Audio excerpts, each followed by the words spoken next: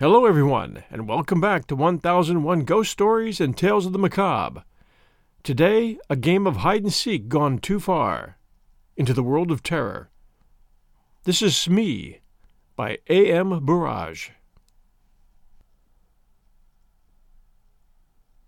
"No," said Jackson, with a deprecatory smile. "I'm sorry. I don't want to upset your game.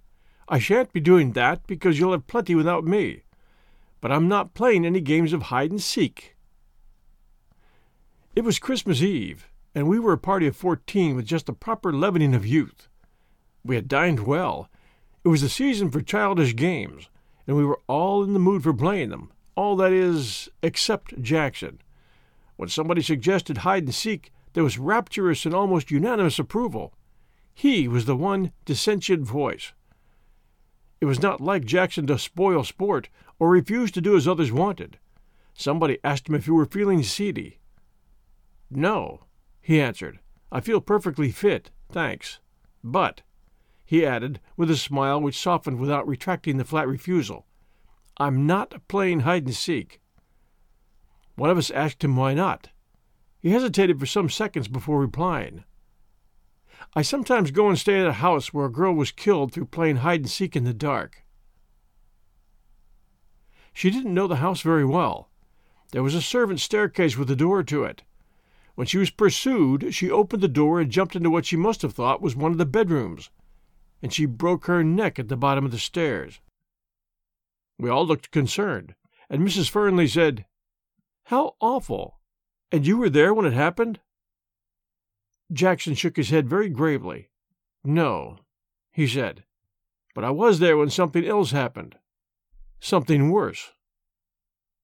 "I shouldn't have thought anything could be worse."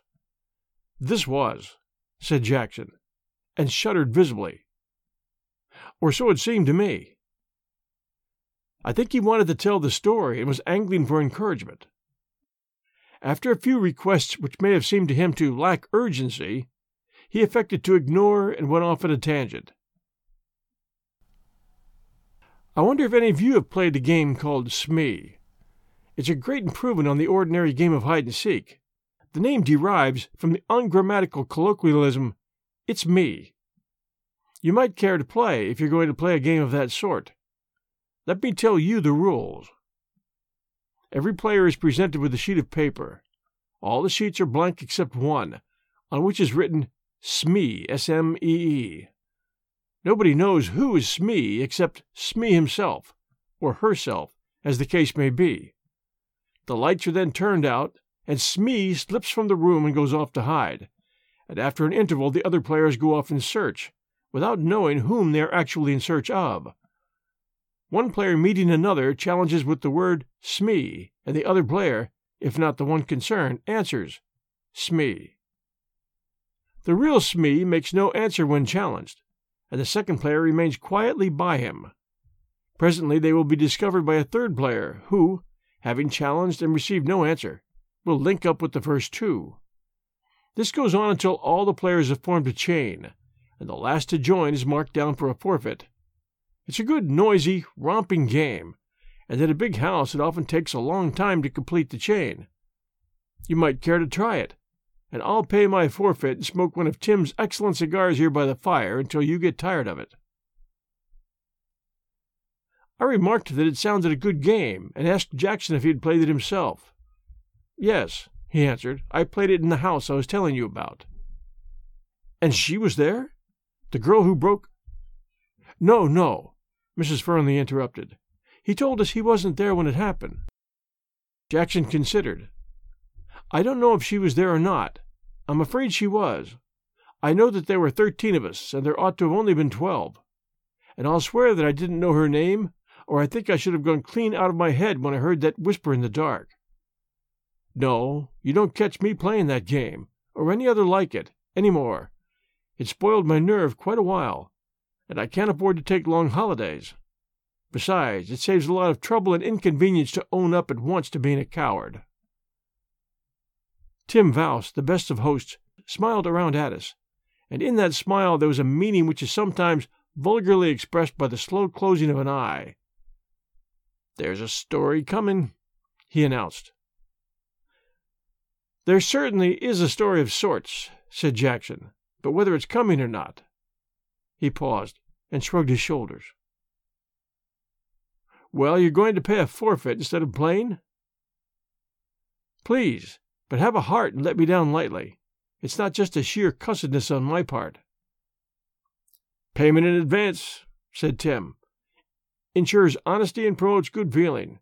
You are therefore sentenced to tell the story here and now."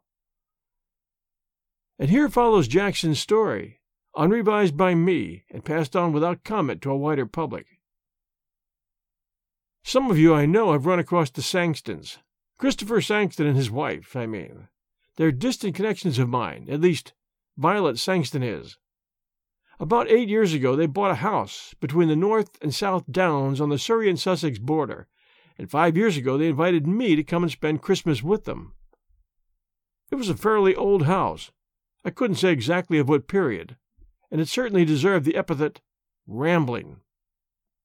It wasn't a particularly big house, but the original architect, whoever he may have been, had not concerned himself with economizing in space, and at first you could get lost in it quite easily. Well, I went down for that Christmas, assured by Violet's letter that I knew most of my fellow guests, and that the 2 or 3 who might be strangers to me were all lambs. Unfortunately, I'm one of the world's workers, and couldn't get away until Christmas Eve, although the other members of the party had assembled on the preceding day. Even then I had to cut it rather fine to be there for dinner on my first night. They were all dressing when I arrived, and I had to go straight to my room and waste no time. I may even have kept dinner waiting a bit, for I was last down, and it was announced within a minute of my entering the drawing-room. There was just time to say hello to everybody I knew, to be briefly introduced to the 2 or 3 I didn't know, and then I had to give my arm to Mrs. Gorman. I mentioned this as the reason why I didn't catch the name of a tall, dark, handsome girl I hadn't met before. Everything was rather hurried, and I'm always bad at catching people's names. She looked cold and clever and rather forbidding, the sort of girl who gives the impression of knowing all about men, and the more she knows of them, the less she likes them. I felt that I wasn't going to hit it off with this particular lamb of Violet's, but she looked interesting all the same, and I wondered who she was. I didn't ask, because I was pretty sure of hearing somebody address her by name before very long. Unluckily, though, I was a long way off her at the table, and as Mrs. Gorman was at the top of her form that night, I soon forgot to worry about who she might be. Mrs. Gorman is one of the most amusing women I know, an outrageous but quite innocent flirt, with a very sprightly wit which isn't always unkind. She could think of half a dozen moves ahead in conversation just as an expert can in a game of chess. We were soon sparring, or rather, I was covering against the ropes, and I quite forgot to ask her in an undertone the name of the cold, proud beauty.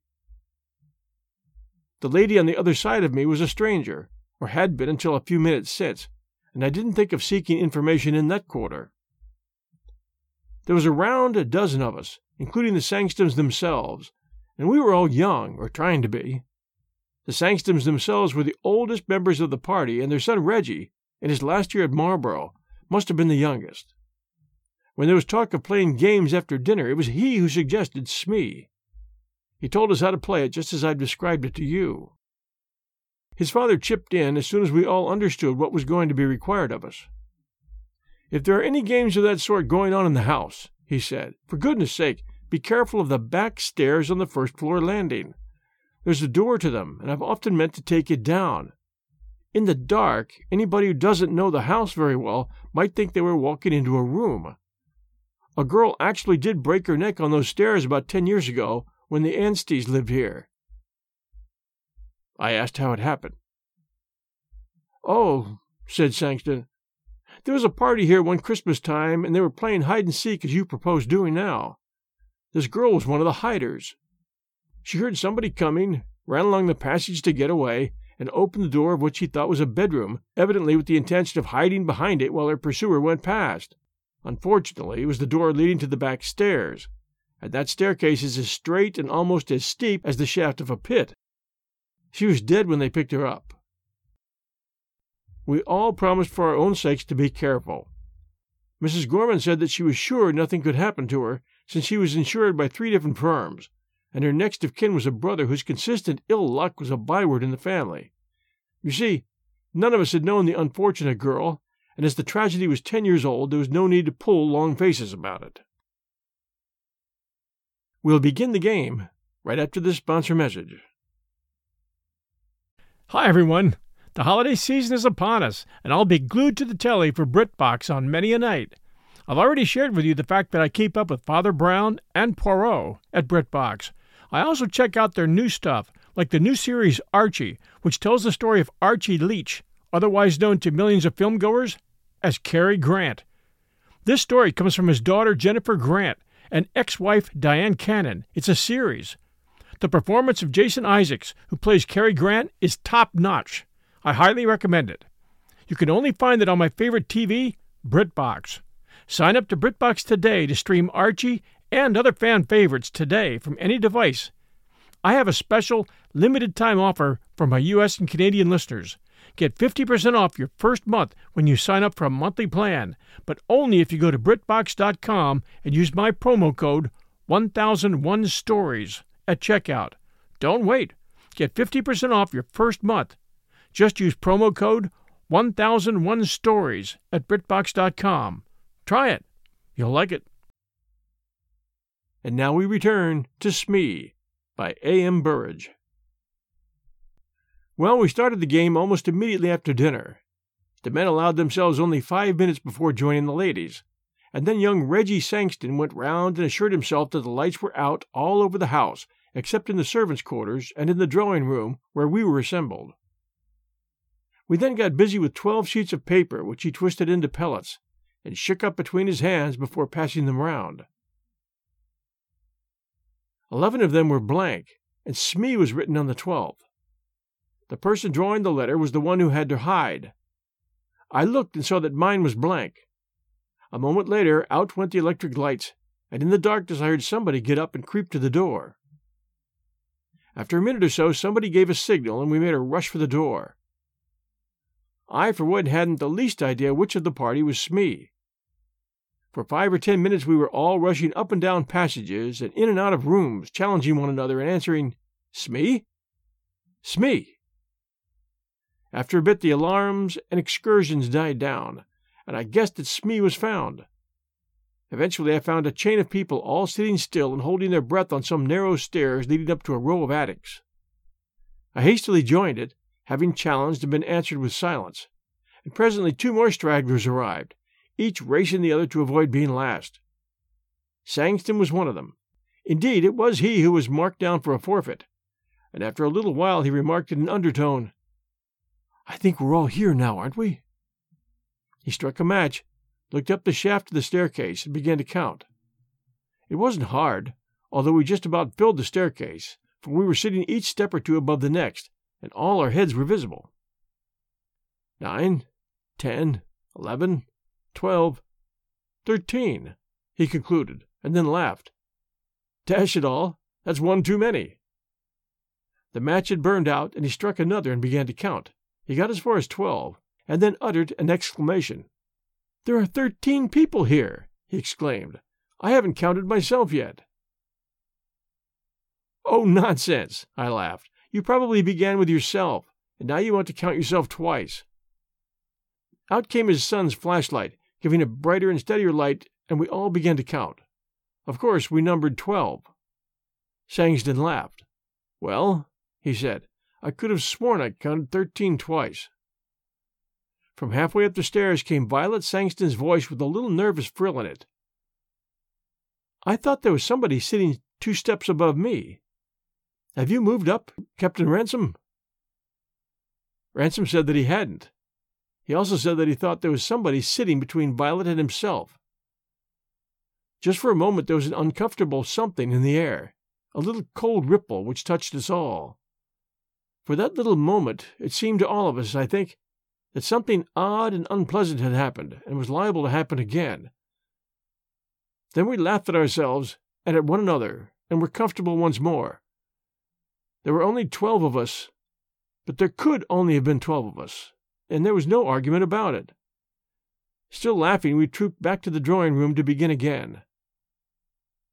This time I was SMEE, and Violet Sangston ran me to earth while I was still looking for a hiding place. That round didn't last long, and we were a chain of 12 within 2 or 3 minutes. Afterwards there was a short interval. Violet wanted a wrap fetched for her, and her husband went up to get it from her room. He was no sooner gone than Reggie pulled me by the sleeves. I saw that he was looking pale and sick. "Quick," he whispered, "while Father's out of the way. Take me into the smoke room and give me a brandy or a whiskey or something."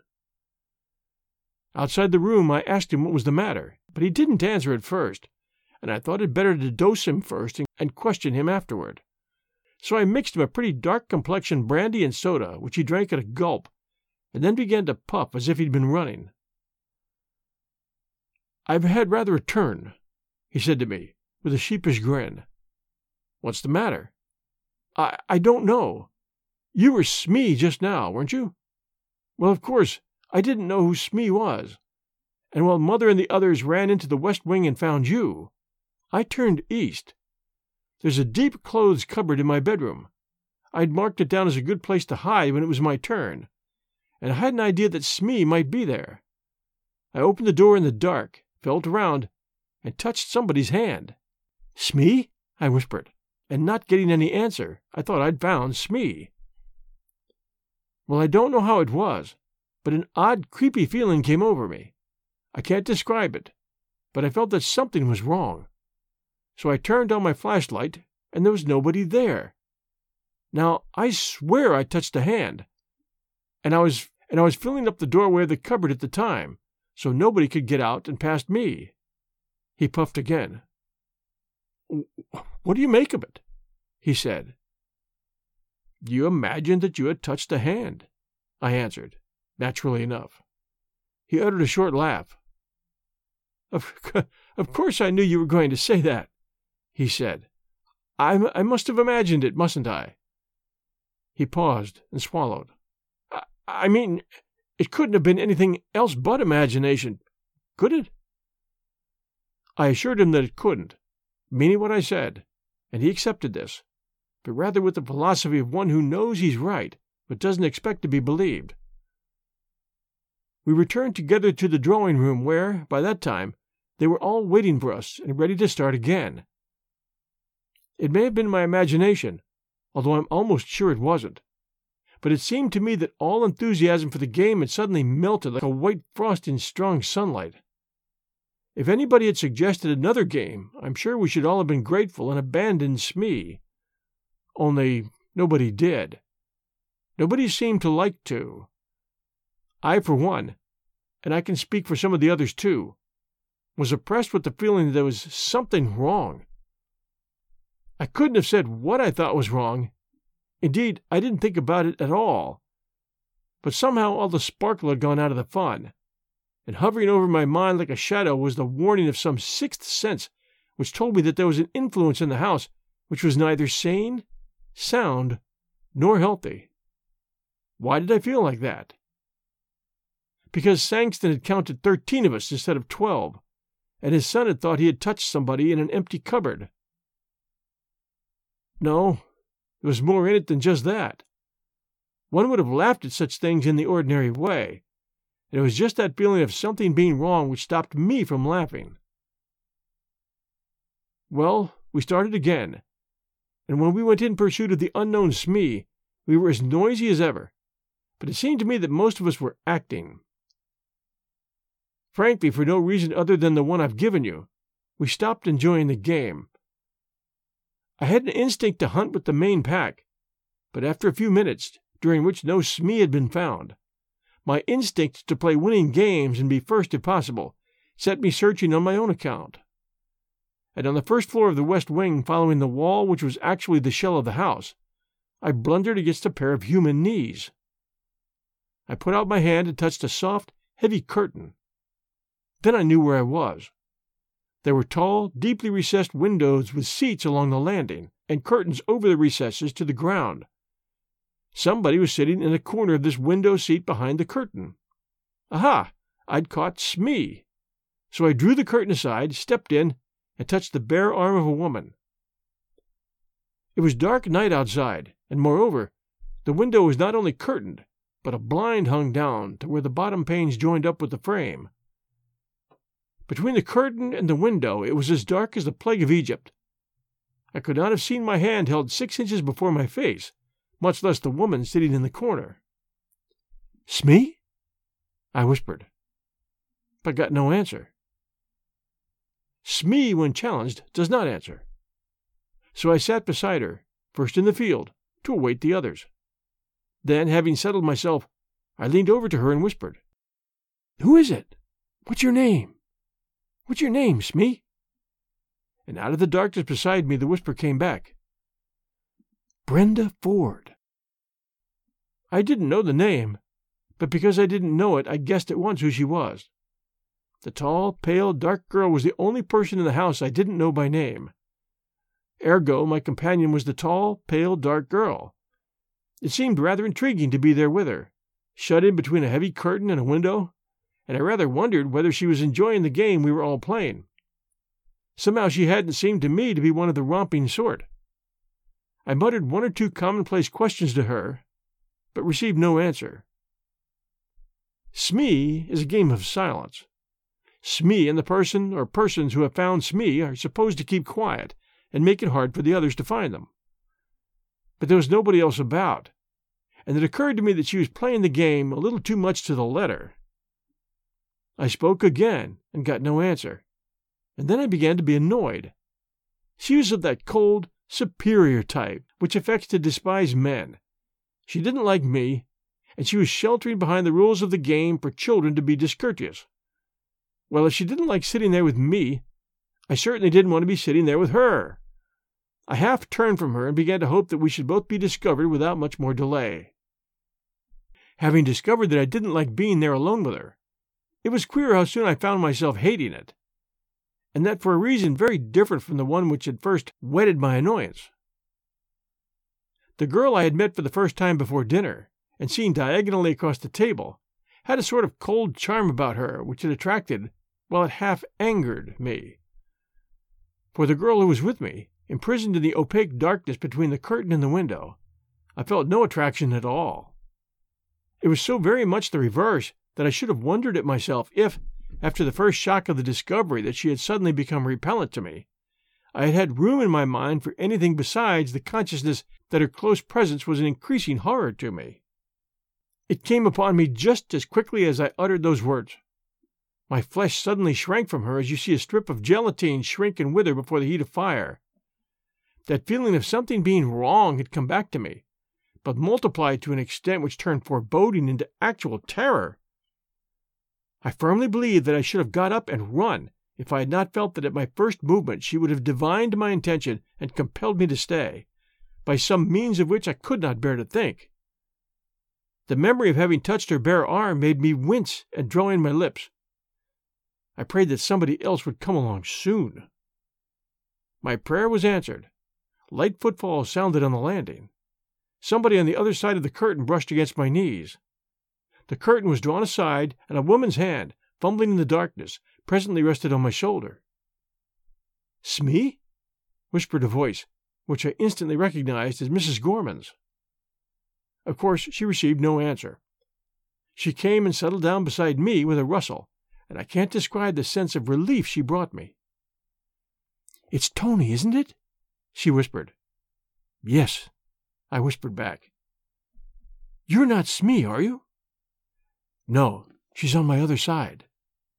She reached a hand across me, and I heard one of her nails scratch the surface of a woman's silk gown. "Hello, SMEE. How are you? Who are you?" "Oh, yeah, it's against the rules to talk. Never mind." "Never mind, Tony. We'll break the rules.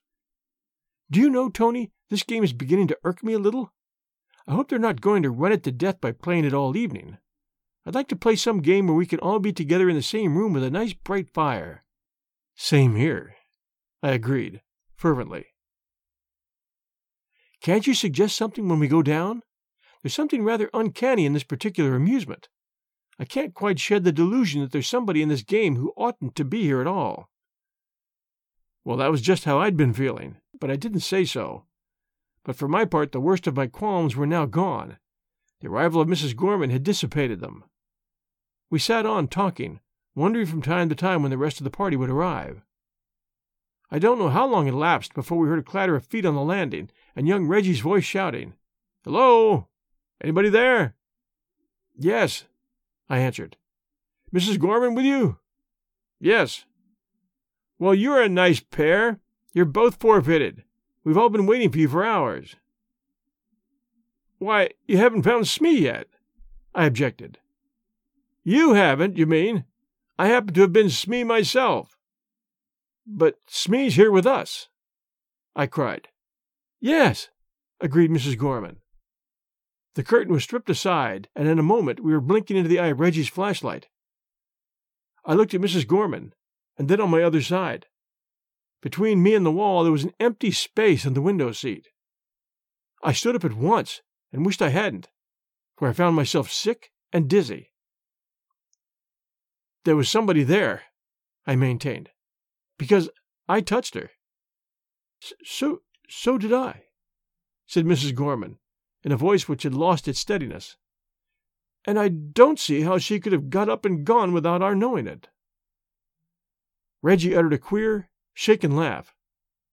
He, too, had had an unpleasant experience that evening. "Somebody's been playing the goat," he remarked. "Coming down?" We were not very popular when we arrived in the drawing-room. Reggie rather tactlessly gave it out that he had found us sitting on a window seat behind the curtain.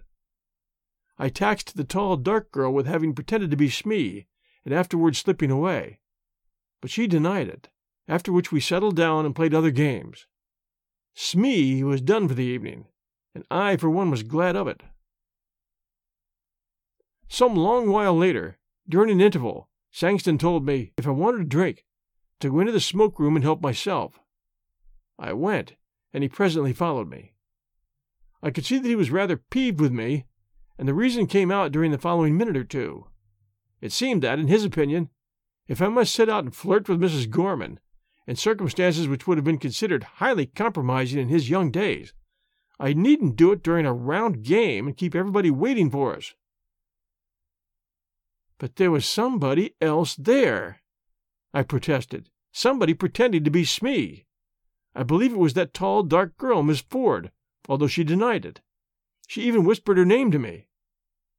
Sangston stared at me and nearly dropped his glass. "Miss who?" he shouted. "Brenda Ford. She told me her name was Brenda Ford." Sangston put down his glass and laid a hand on my shoulder. "Look here, old man," he said. "I don't mind a joke, but don't let it go too far. We don't want all the women in the house getting hysterical. Brenda Ford is the name of the girl who broke her neck on the stairs playing hide-and-seek here 10 years ago. The end. Thanks for joining us for SMEE by A.M. BURRAGE, a game very close to what we call sardines today, but back then it was called SMEE. If you ever play it, just hope that your partner in hiding is not a ghost. Thanks for joining us for 1001 Ghost Stories and Tales of the Macabre. This is your host, John Hagedorn. Hope you enjoyed the story. We'll return next Sunday night at 8 p.m. Eastern Time with a brand new one. Meanwhile, be sure to share our show with friends and send us a review if you can. We're a brand new show and we do need reviews. Thanks for joining us. We'll be back soon.